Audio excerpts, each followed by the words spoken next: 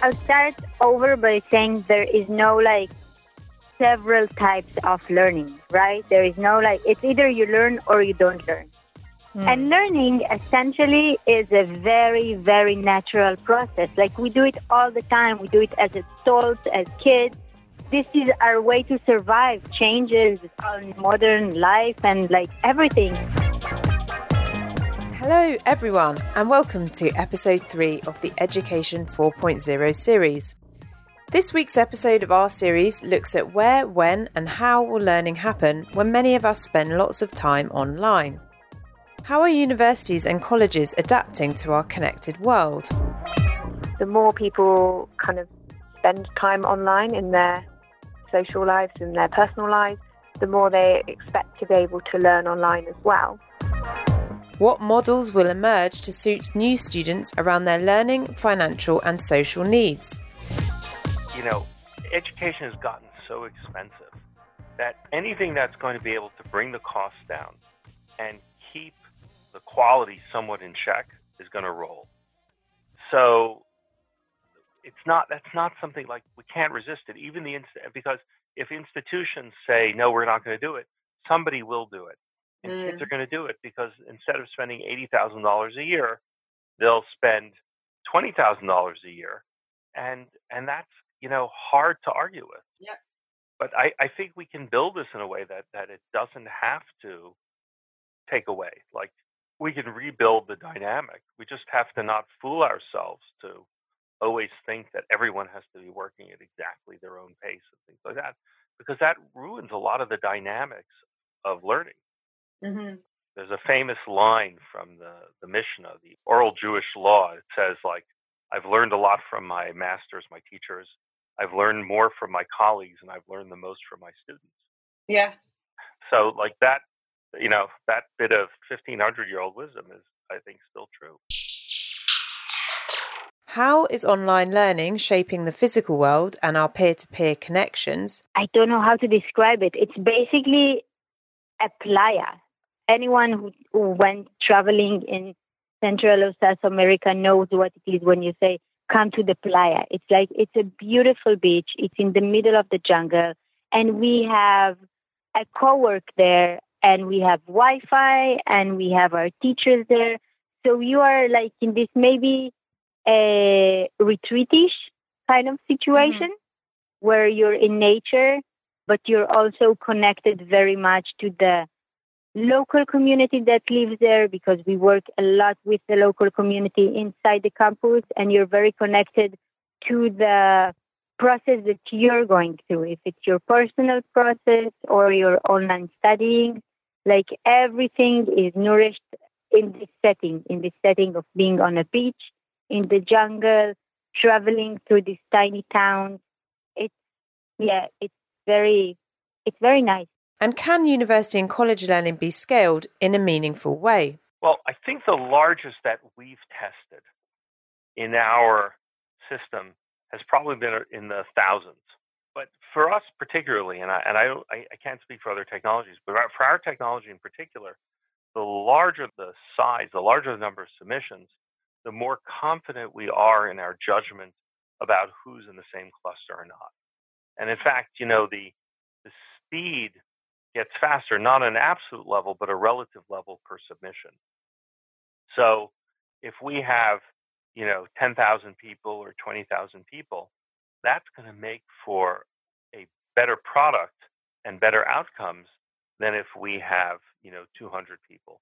In fact, I was talking to a professor from China at an online school who has millions. And I started to think about the impact of that and how fantastic the learning can be, because a whole range of subjects that we formerly sort of thought might not be possible to use with the types of models that we employ may now become possible. And so there you really see that as sizes go up, there really can be some advantages.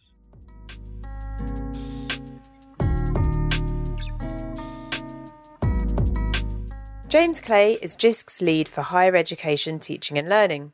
He's long been involved in this world.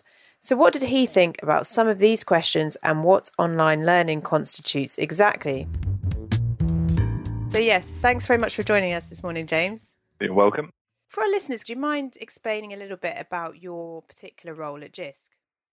Yep, no problem at all. So I'm the head of higher education and student experience at JISC, and the support of higher education and the student experience is a key pillar of JISC's mission. Our members are universities as well as colleges. And what we're trying to do at JISC is to help those institutions to use technology better in order to enhance and improve the student experience. So my role is to be honest, I do a wide variety of stuff, from implementing the higher education and student experience strategy, but also working with colleagues across all our different directorates to help them to understand what the needs are of higher education, but also what they can also do to improve the student experience. I had this conversation with somebody recently where I said, if you take these things away, you suddenly realise how important they are to teaching and learning. So simple as ubiquitous connectivity, which is a great phrase, or EduRoam, or the Wi-Fi. The Wi-Fi just works. Mm-hmm. And I think this is something that when your Wi-Fi doesn't work, or you're in a location where connectivity is poor, suddenly you realise how dependent you are on that. Students today are very dependent on accessing a huge range of kind of resources and conversations and collaboration areas. And often some of these are provided by the university, the virtual learning environment, for example, but also they'll be using their own spaces. We know, for example, that a lot of students use WhatsApp to keep in touch with each other. So I spoke to a professional from a university who asked the students how they wanted to communicate, and they said, we want to communicate via Snapchat Messenger. And so, they were bouncing back and forth some of their questions that they were working on, and she found that the students that were perhaps otherwise a bit more isolated, so I think it was some international Chinese students, were sort of starting to engage in different ways. So that was quite interesting, I thought. Yeah, I mean, we often think about technology as being something, all these kind of Snapchat and WhatsApp have all been new. The reality is that in the olden days, not that long ago, when I was a student, for example, we didn't have this kind of technology. But what we did have was we had places to go and drink coffee. I was going to say the bar, but that's probably, but it was the social areas. And I think what you've just hit the nail on the head for me is one of the real advantages of an online space is that it can be much more inclusive.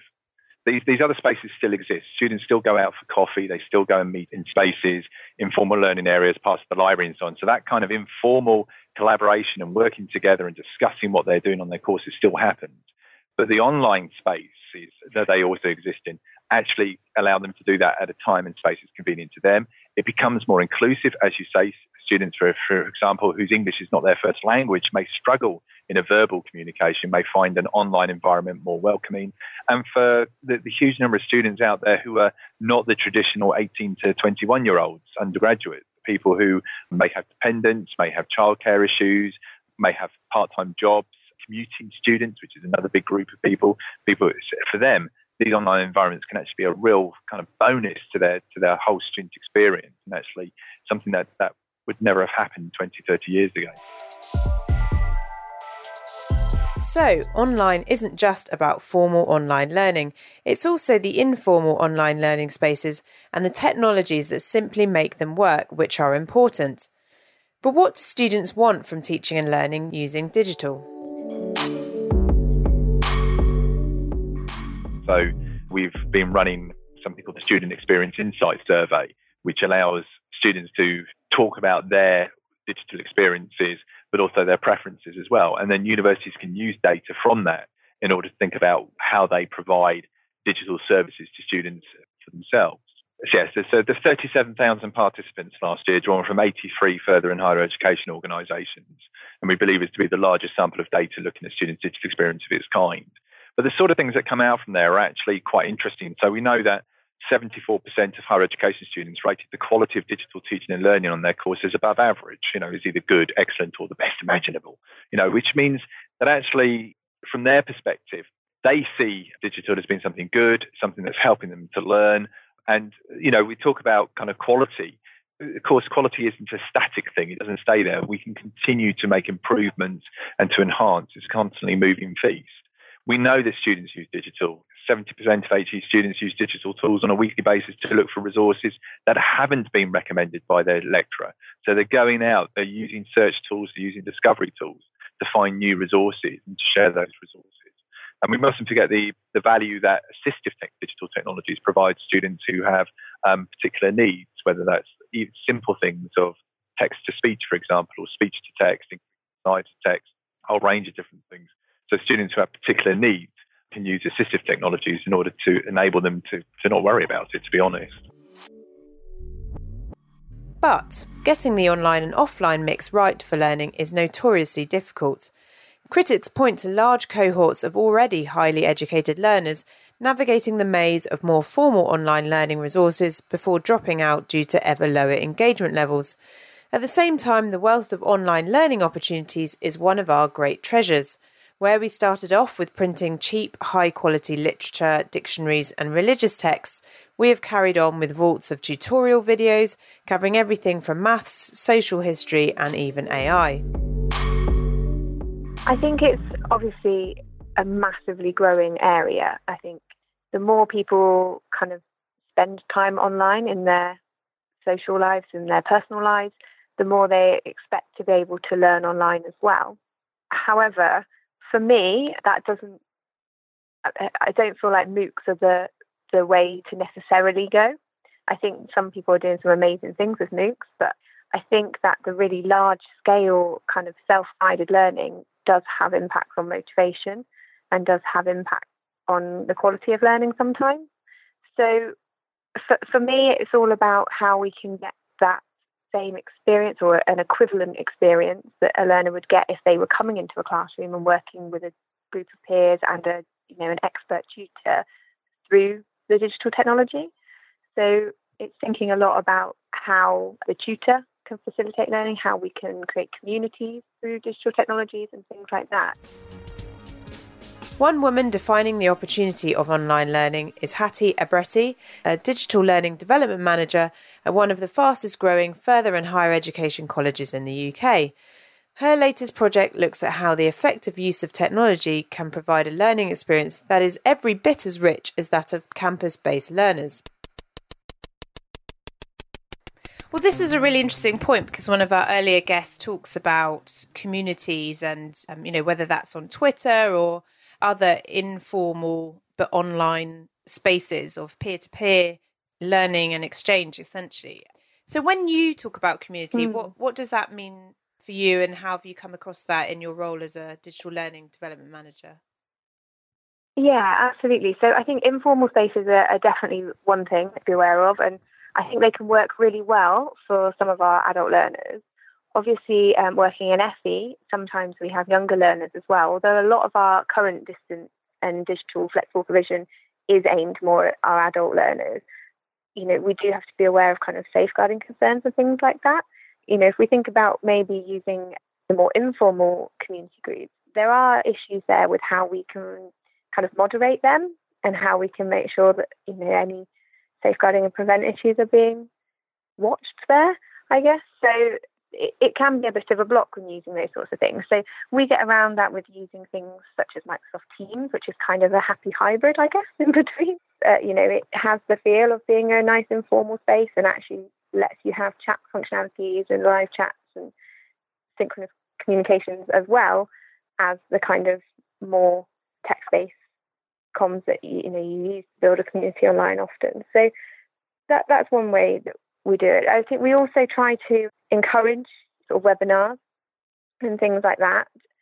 So, again, it's getting access to the tutor and making sure that they are kind of facilitating some of that group work.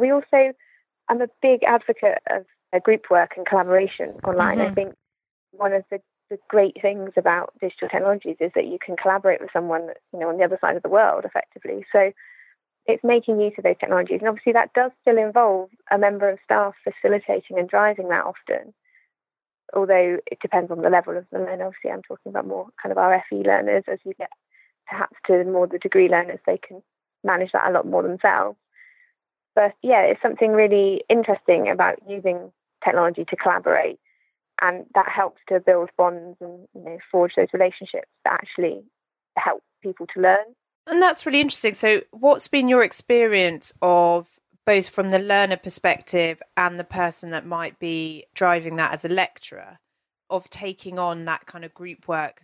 Have they kind of just embraced it and run with it, or are they maybe a little bit more hesitant in the beginning and just, people listening in may be interested to know, how can I do that if I'm not doing it already? Absolutely. I think hesitant is a good word, actually. Often tutors can be a little bit anxious, sometimes, especially if they're new to delivering online. There is a certain amount of anxiety as to how will I manage this, how will this work, Although actually, generally, once our tutors have taught a course or taught a project through digital technology, then they start to feel more confident and they realise that it's not as scary as it may seem. From a learner point of view, I think the biggest issue is often time and flexibility, particularly with adult learners. When we're thinking, if they have other family or job commitments, they might be in a group with people that are in different time zones, or they're not so much for us here, but they could be in a group with people who work night shifts, or whose availability to actually study and their study time is a completely different shift pattern, if you like, which can cause issues sometimes for group work, particularly if there's quite tight deadlines. I guess the key thing is actually learning how to work around that, which is quite a good kind of problem-solving exercise in itself and represents real life much more. I mean, more and more jobs now involve having to work with people, across the world. The joy of technology has connected us globally much more. So it is much more representative and authentic an experience, I guess, is learning how to negotiate that experience. And so that's very interesting. So when you think about online, the first thing that comes to mind isn't just sort of sitting and working through a curriculum necessarily in a sort of linear fashion that happens to be hosted online. It's more about collaborating with your peers and then also making the most of some of those other ways of engaging with the content. So whether it's webinars or video or so on, but it's not the idea of just sort of clicking through a program of learning. No, absolutely. I think there's always elements of that, I guess, to some extent, because a lot of digital content, obviously we do put in videos and resources and some interactive content, but it's knowing how that is going to enhance the learning and not just making that for the sake of it. I mean, yeah, it's great if you can make a really snazzy interactive activity, but that's not necessarily going to be the greatest learning experience. So for us, and for me particularly, it's much more about trying to get those communities and that engagement with peers and kind of start getting learners ready for life after their learning and thinking about how they can developing skills that are lifelong skills, lifelong digital skills, which I know is a big issue, I guess, at the moment and quite high profile in the media, but I think it is something that's really important. And with all the automation that's happening, there's going to be such a shift in job roles, and a lot of people will have second careers and will need to, upskill digitally. So I think actually learning online helps with developing those skills as well and puts learners in a much better place to be able to connect and communicate via these technologies. And I saw in some notes prior to our call that you use video in some of your delivery of learning. We may have touched upon that with webinars, but I wondered if you could expand a little bit on how you go about using video. Yeah, sure. So there's a lot of different approaches to videos online and online lecture videos in particular. The feedback generally from learners I've found is that if we use software where it's actually capturing a lecture live, the quality is often not that great, and there's lots of often distractions, learners that are in the room talking and, perhaps the audio is not the best quality, etc., etc. They can find it quite difficult to follow. So we try and create bespoke videos for learning. So if we are adding in video content, we create them for the learning rather than filming the lectures. And we tend to have a tutor or a subject specialist in whatever area it's about addressing the camera directly. And there's kind of a few reasons for that. One, we like that the learners can see the person that is on the other end of the computer that they're talking to, although they have the opportunity in webinars as well. We like that to kind of be consistent and then to kind of meet some of the tutors around the college virtually. The other reason is there's a lot of research about parasocial interactions and how, I guess it's the same as how we feel when we're watching a film or a TV series perhaps, and you learn, you get to know kind of the people that are in the television screen. You think you know them. It's that thing like if you're walking down the street and you see a celebrity and you kind of go up to say hello because you watched them on EastEnders for the last however many years and you think you know them. It's that kind of scenario, I guess, that if someone's directly addressing you, even though it's down the screen and they're using informal language and you can feel their body language and it becomes familiar, you can start to build a relationship that way as well. So we tend to try and facilitate that where possible. And alongside that, we do use a technology at the moment, a platform called Arc Video, which allows real-time discussion throughout that video as well. So if users post comments under the video, it pops up on the timeline of everyone else within the cohort. So every time anyone's watching that video, they'll see exactly where they commented and what that point is, and can enable discussion around key points. Very, very interesting. And I mean, engagement, obviously we've talked about MOOCs and there's a well-versed issue around engagement there. Do you kind of carry the point that there's an issue around engagement online generally, or is that too crude? I think perhaps there is. I think it's something that's starting to be improved with different technologies, but I think it's a kind of perhaps a societal shift in a way that people kind of consume media in such different ways to they did, 5-10 years ago, that we expect everything instantly, we expect everything on demand and in kind of bite-sized chunks as and when we want it, but equally, if we want to go and binge watch a box set, we can do. And I think people are starting to have that kind of approach to their learning a little bit, so they want it to be much more on their terms, which can, I think, result in a lack of engagement. Perhaps, if learning is a bit more structured, then, it's not as flexible as perhaps we want. So you go so far and then you have to wait for the rest of the cohort to catch up to be able to move on, or it's structured week by week. So you're kind of always waiting for that next bit rather than being able to do as much as you want, which is where, there are obviously some benefits to MOOCs in that often they are kind of free for people to work through as quickly as they want. But then you are missing some of the things that can really help with engagement, like the tutor interaction and facilitation and things. We also come up against some challenges in FE, particularly with our adult courses, with the awarding bodies. So a lot of the evidence that's required for meeting assessment criteria is very restricted still.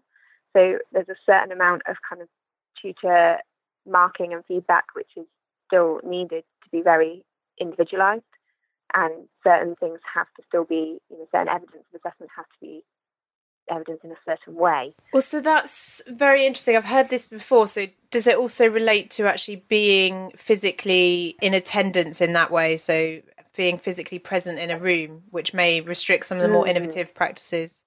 Yeah, potentially. And definitely evidence of how many hours has been completed and things like that can have a massive impact. Sometimes we can get around the sort of in a room things by doing things virtually, so doing Skype, conferences or webinars and things to still get that kind of physical element. But yeah, it can be restrictive, and it is something that is an issue, I guess, that I think the whole sector needs to kind of move forward with that, which I think it's starting to, but I think to be more innovative, there needs to be that slightly more freedom there.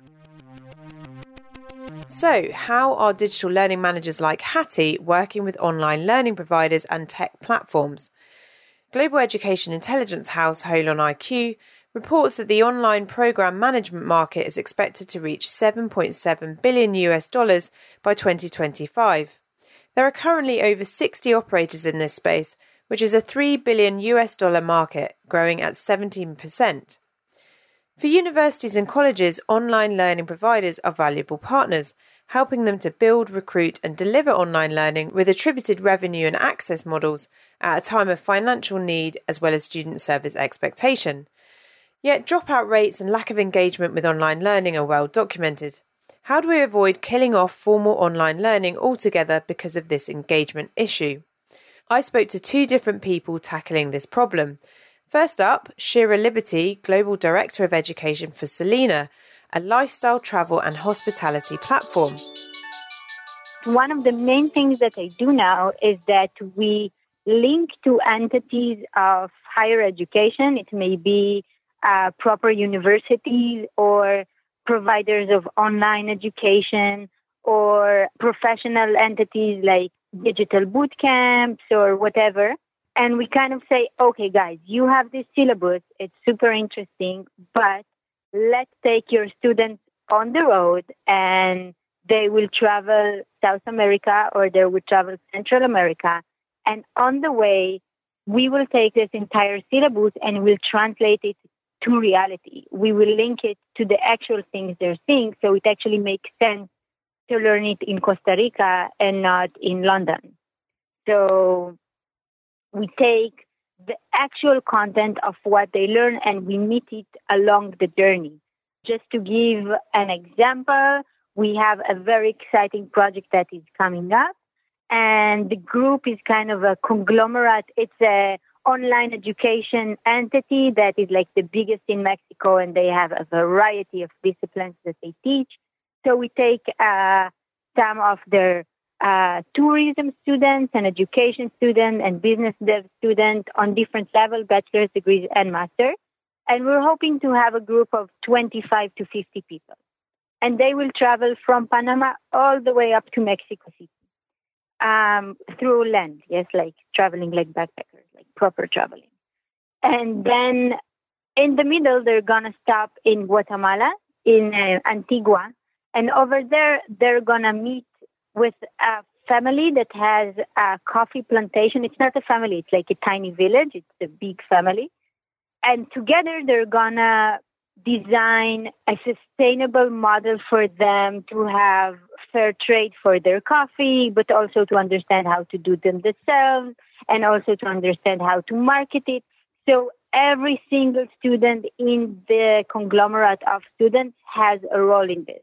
So the education people, they're building the programs of how to keep this going after we leave, basically, how to educate the entire people who are involved in this process, you know, how to keep this alive. And the business dev people, well, that's very straightforward. They take their knowledge and they kind of assimilate it and they see, okay, we want to do a fair trade model. This is the supplier. This is our market. So this is coming at the end of the trip, and the entire syllabus is built upon tiny meetups that are aiming for that huge one in the end. So they actually like take all their knowledge and they practice it. And what kind of accreditations do they get at the end? Are they working towards, you know, part of a degree, or what's the kind of outcome at the end? Yes. The accreditation, as you may know, is a very, very complicated and like a lot of paperwork has to do with it. So this is why we partner with partners that already have the accreditations. And right now we do it with UTEL, and they already have the accreditation. They're working towards master's degree and bachelor's degree. Mm-hmm. Interesting. And so really the campus in that way it's a transient thing. It's kind of being with your cohort, but you could be in any different location any day of the week, and then you're sort of based in a particular place, but you know, it's out of your usual environment. What are the main benefits, do you think, for the learners that are part of, you know, they're on the one side they're traveling, on the other hand they're kind of learning these new skills? I think for this project, which is like a traveling campus, we also have stationary campus. We can talk about that later. But for the traveling campus, I think anyone who's traveled know that when you're traveling, your brain is like awake, no? Like all of your senses are open. You're tasting new stuff. Things smell a bit differently. You're meeting new people. You're meeting new cultures. And you are open to new ideas. This is not a situation where you're going to school from 9 a.m. to 3 p.m. and then you're going back to the routine. You are living this state of mind of new information and new experiences, and your actual foundations of life, they are being challenged. If online learning sucks when completed in isolation, will we see more online learning taking place in physical locations around the world, with laptop wielding digital nomads on the search for adventure, or business students wanting to see their learning in action? That's brilliant. So you mentioned the you've got your travelling campus, as it were, and then you mentioned you've got sort of more static or fixed campuses as well. But again, I'm imagining they're quite different to a university campus as we know it. Yes, I hope. So can you describe those a bit? They're new and we love them. So the previous project that I described is a full-on traveling event, right? You start in Panama, you are traveling every 7 days, you change a location, you are going through maybe 5 different countries and so on. And this, the Nomad Campus, it's called, it's a nomadic campus that change allocation every 3 months. For those 3 months, it's completely stationary. And let's say we're launching our first one in a few months. It's going to be in Panama, and it's located in 2 tiny villages that are very close to each other. One is Pedesi and one is Venao. So it's this mix of a surfer town and a fisherman village. And it's a really nice location, super remote. And what we do, it's like an open call. It's we say, okay, if you're an online student and you are studying online right now, don't study from your parents' basement. If you're renting an apartment, just sublet your apartment and come to study with us. And we guarantee you it's going to be cheaper than renting an apartment in any big metropolis that you're living in. And we guarantee you it's going to be a better experience for your studying than staying in your parents' basement. Even though that you are in a surfer's town, you're still going to have better results. I'm sure you are aware of it, that online education is like, I wouldn't say in a crisis because it is growing all the time, like quite rapidly. But if you look at the actual numbers, the graduation rates are dropping all the time. Mm-hmm. When I started researching, I remember it was around 15%. And I was like, oh no, it's 15%. That's so low. And right now it's at 5 or 4.5%.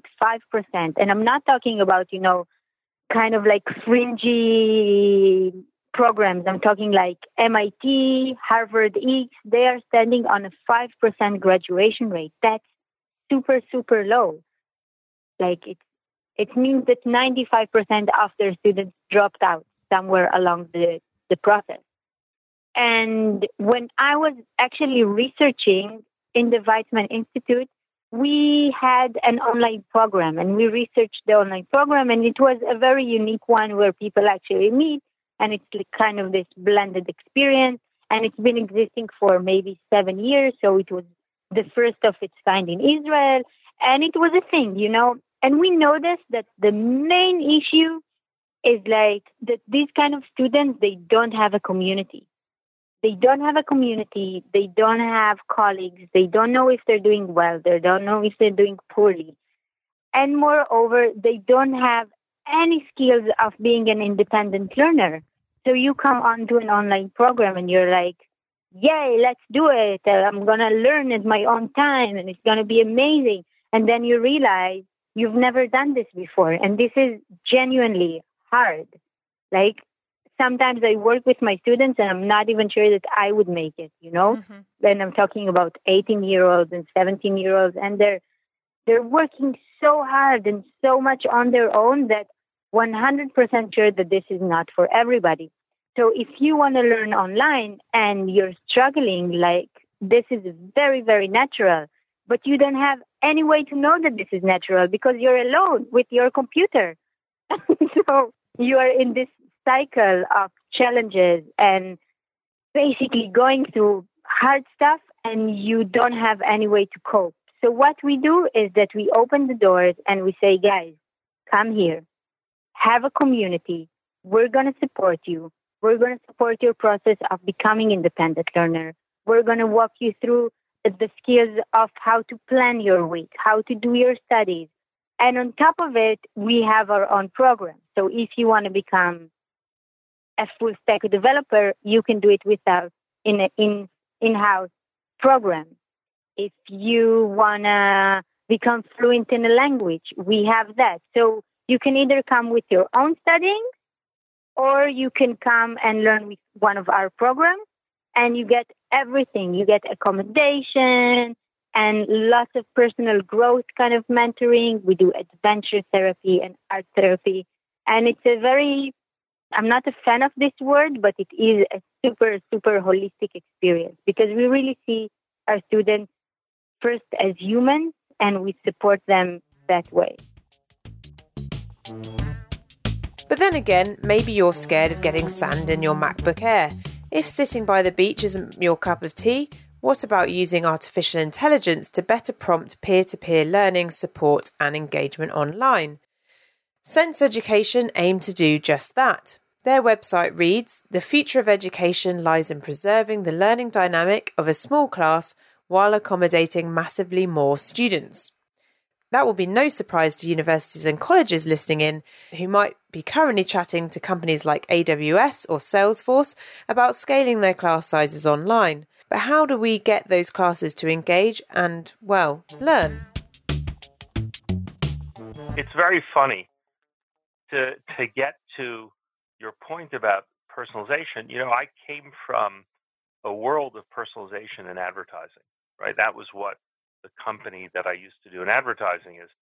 And people took it too far, and I think they're taking it too far in education. And the reason is, in advertising, we're much more alike than we are different.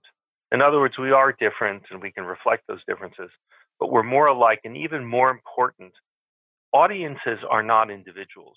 They react, and they're social animals. So if I'm promoting a movie, to take an example, I don't want to just have one person think about, should I see that movie? I want him to talk to his friends, because that provides a sort of resonance in the marketplace that grows and gets stronger and reinforces people.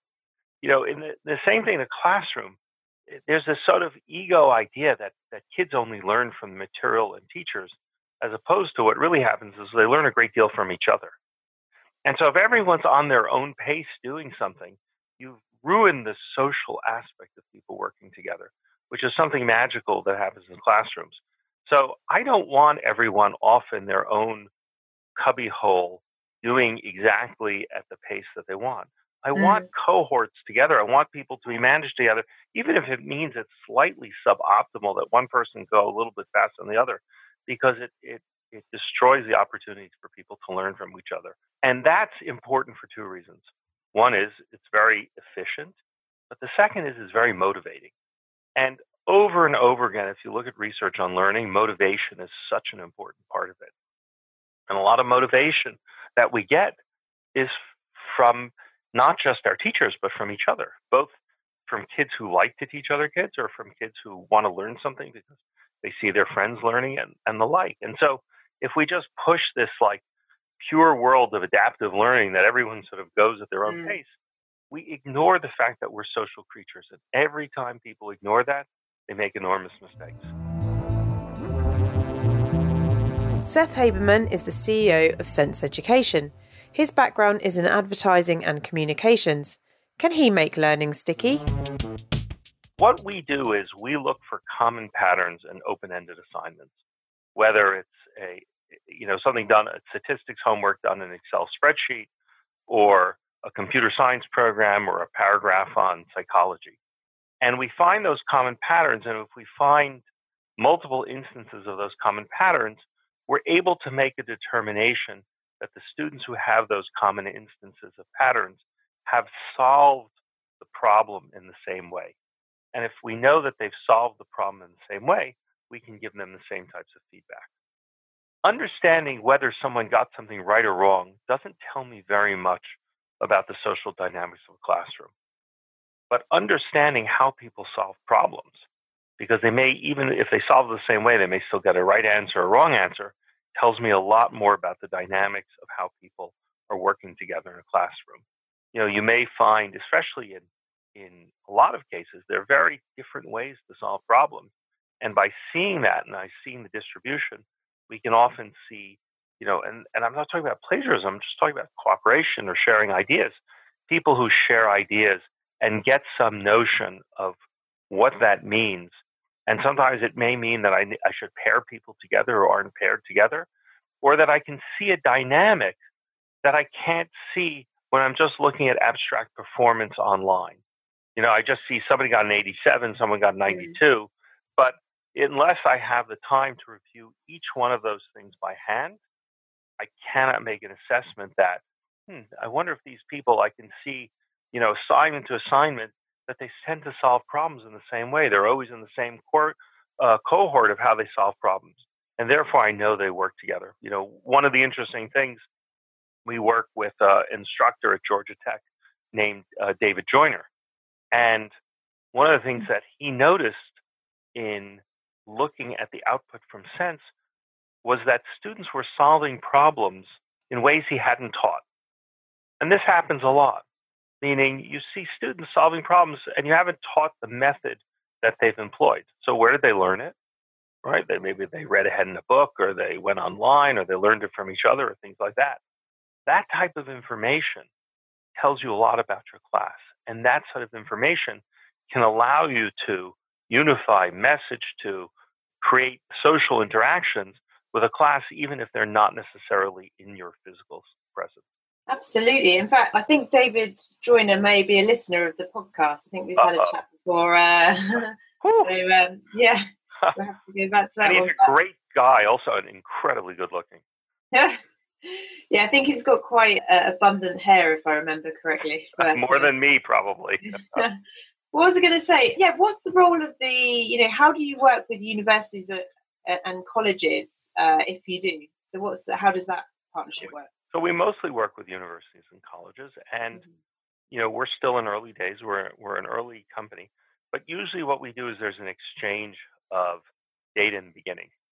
We either provide them with the opportunity to access our platform and let them put their data and analyze it on our platform, or sometimes they give us the data, it's all anonymized, and ask us to see what sort of common patterns and how many clusters do we see.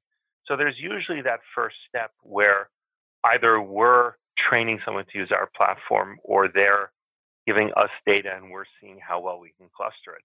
And if we find meaningful results in that, meaning we can find common patterns and those common patterns lead to common clusters, then we say this is going to be a good thing for the school. It's going to save them time. It's going to remove the drudgery from examining homeworks or submissions, tests, and things like that.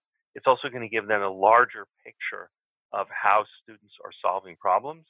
And it's also going to point the direction, not just of the students, but back at the teacher and the content about what's working and what's not, right? If 25% of the students are making the same conceptual error, then you have to ask yourself, have I taught that concept well enough? Is there something I should tune? What can I do to make it better? In addition, once we learn how a human instructor, a TA, a professor, a teaching fellow responds to a cluster or a pattern, then we mimic that. We sort of learn that. And that gives us the ability to provide instant feedback to people, whether it's in the form of hints or the form of comments on a submission and a grade. And that really extends the class, because it means 24 hours a day, 7 days a week, a student who needs some help can upload something and get a hint or some piece of feedback, where normally that sort of process can take 1 to 2 weeks in many modern classrooms. And they're already on to the next thing. And it also has the ability to sort of take someone who's stuck and get them unstuck. With this new version of online learning, who might it be for? What does a learner look like in these contexts? Will this be something for gap year students in their new guise, or for digital nomads as they take their freelance employment around the world with their families in tow? Will students choose a hybrid campus?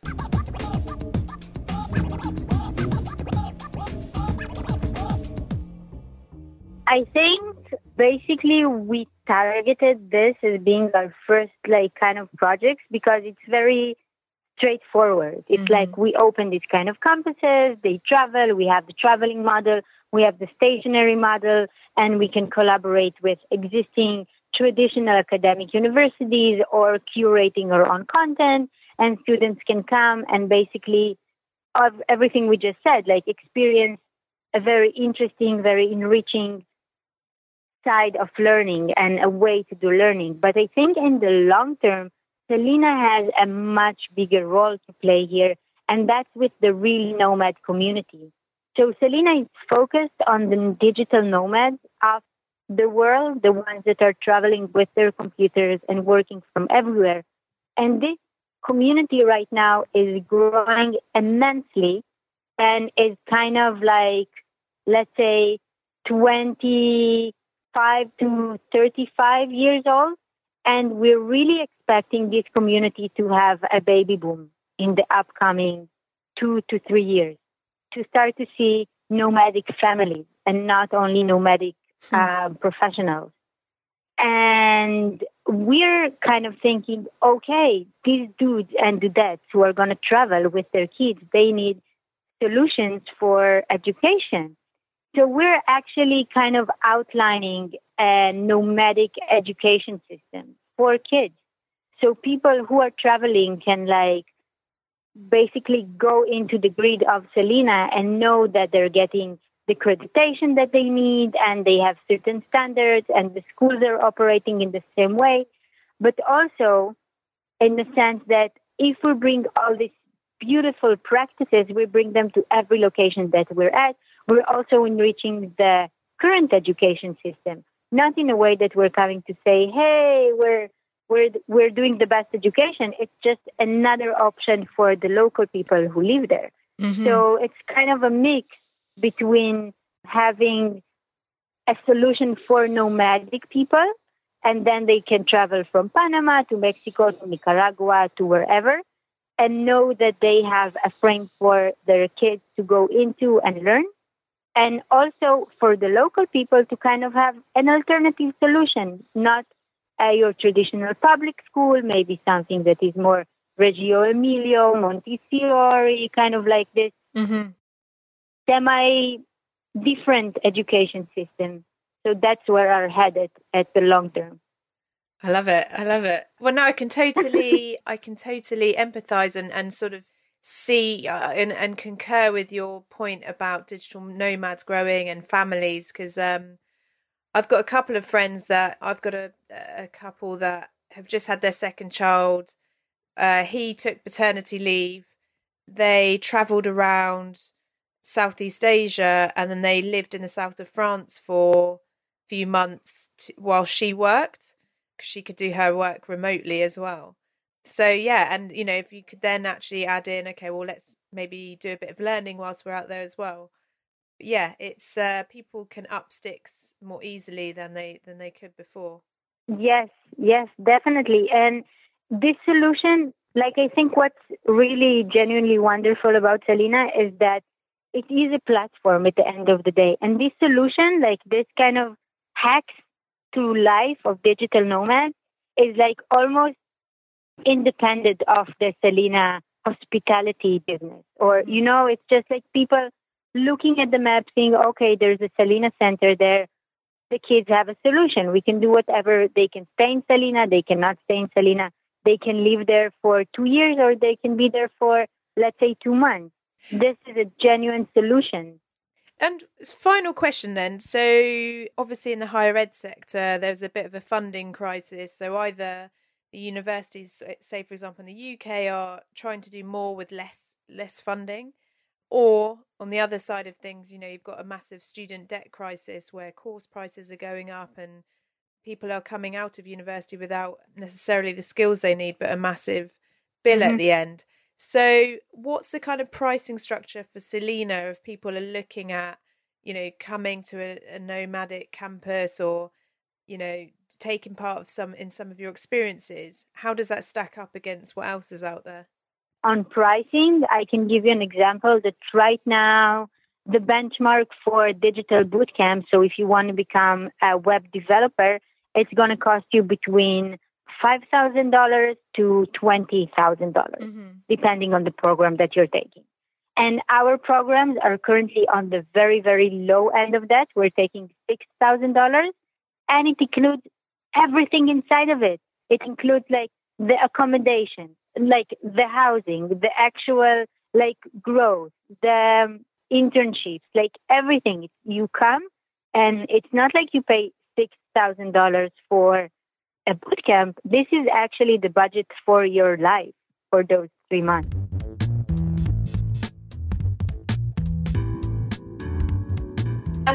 And I've been chatting to various people for this episode. I just wondered what your thoughts were on how online learning, how that interacts with the sort of, learning in a more physical setting. So how do you see the two interacting?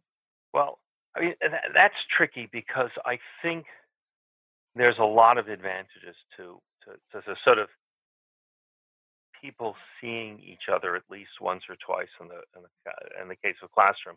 And what I think will evolve, I think we're sort of in a awkward stage between full classroom and online, is I think you'll have these hybrid classes where You could have a very large class, and there'll be meetups in different cities where people who are working on taking Shakespeare with, Professor Leeds.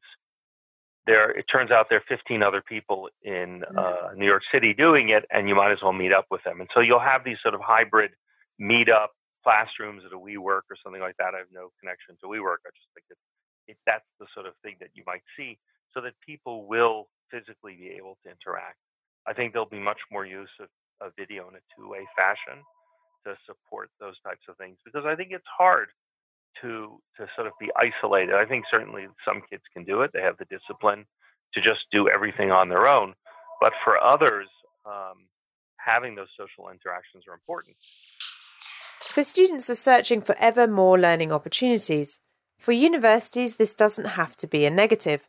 Perhaps even it's what they want for their students to be active and eager, engaged learners.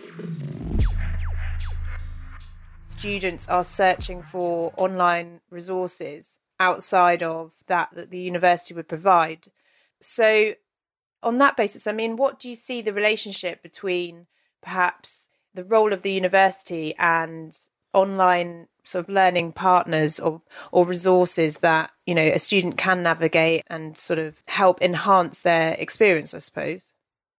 I think universities would say this is what they want their students to do, because the reality is that, the university is not just about getting a degree. It is about understanding the subject. It's about exploring the subject beyond the scope even of what's in the modules that a student is undertaking. And we know that students who go outside the box, in other words, go outside the core resources that are on the reading list or on the module resources, often get higher class degrees as a result, because they've got a wider expanse of understanding within that particular topic. And students have been doing this for years, to be honest. They've gone out and looked at things like newspapers and magazines, and they've maybe even gone off to archives. What online and digital does is it allows a much wider choice of resources, which comes with a huge challenge as well, is how do you judge which resources are good, which resources are bad? There's a whole digital literacy aspect there about understanding what resources are good or bad. And we know that then working with students going out to do things like MOOCs from other universities or using resources from other places or online companies does actually give them that breadth of discovery that they need in order to improve their outcomes on their degrees. And don't forget, community is everything. Probably the most influential part of my career and part of my kind of journey, because I still see this as a journey, a learning journey about the use of EdTech, because technology doesn't stand still. The technology we were using 5 years ago, 10 years ago, 20 years ago is not the same technology now. We kind of assume, we need to get people using technology as though it's a static thing. It isn't. It's constantly changing. But I think, as I was saying, one of the things that probably had the biggest impact, and probably the one that I would recommend, is communities on Twitter. We know social media can be toxic at times, and to be honest, it can be one of the things where I've seen some awful stuff happening, and I think that's terrible. But then again, I've seen awful stuff happen in lots of different places, in lots of different spaces. But for me, the network I've built up on Twitter has been extremely valuable. I can throw ideas out there. I can go, is this just me? And sometimes it is, and sometimes it is. You get that kind of agreement.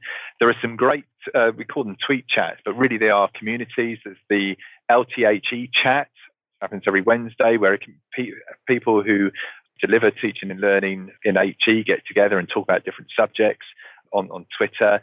There's FemEdTech, which I think is a really interesting group who are looking about the role of women in EdTech, because, which is something that's really important to understand the value that they add, and sometimes the discrimination that they often face in the workplace. So, there's these different kinds of communities. They inspire me. I work with them. It's really great to be able to just kind of throw ideas out there, find new stuff, find news, find links, inspiration. Absolutely. And I think, that to me is probably been the biggest influence, has been the Twitter more than anything else. So currently, EdSelina is treated as a tiny community center where you have wellness. Obviously, you have tours, you have travel, we have surfing schools all over, and also you have quite a bunch of educational and community-related projects that are happening in each location. So it's a very vague definition, I think, but this is the reality. We kind of create and make it alive all the time.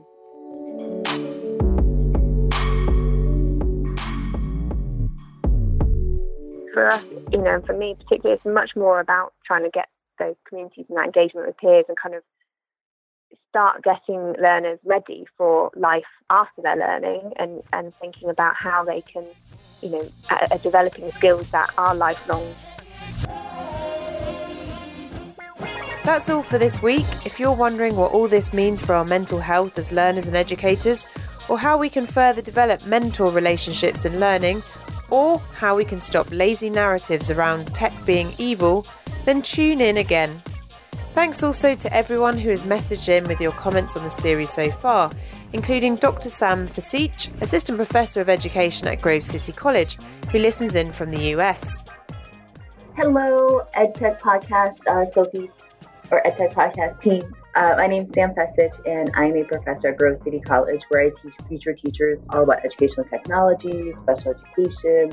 Recently wrote a book called EduMagic, a guide for pre-service teachers, and I would love to share a little bit about how I use technology either to help future special ed teachers or about EdTech in general. We do lots of different things related to augmented reality, virtual reality, formative assessment pieces. So anything you're interested in, I'm happy to share, and I can't wait to see how we can partner. Have a lovely Tuesday, and I look forward to chatting with you further about this opportunity. Hello also to Alan Bartlett, CEO of Scintilla AI. Hi, we're a new EdTech company called Scintilla.ai. We've just started a new web-based application called Spark, which is a space retrieval knowledge practice app that we're trialing across the country and is going really well. We're expanding into primaries and secondaries, and we really want to be involved in the change in schools to help even out the playing field for all children. So, we'd love to speak to anybody who's interested. Thanks also to my guests and you for listening. You can join in the conversation online at #edu4_0 at JISC or at Podcast EdTech on Twitter and all the other social medias. You can also leave your feedback for inclusion in the podcast next time in our 90-second voicemail at speakpipe.com/the EdTech podcast. And finally, if you want to listen back to each full-length and unedited interview included in this episode, you can do so at patreon.com/the EdTech podcast. For all the show notes, it's theedtechpodcast.com. That's all from me. Have a great week. Bye-bye.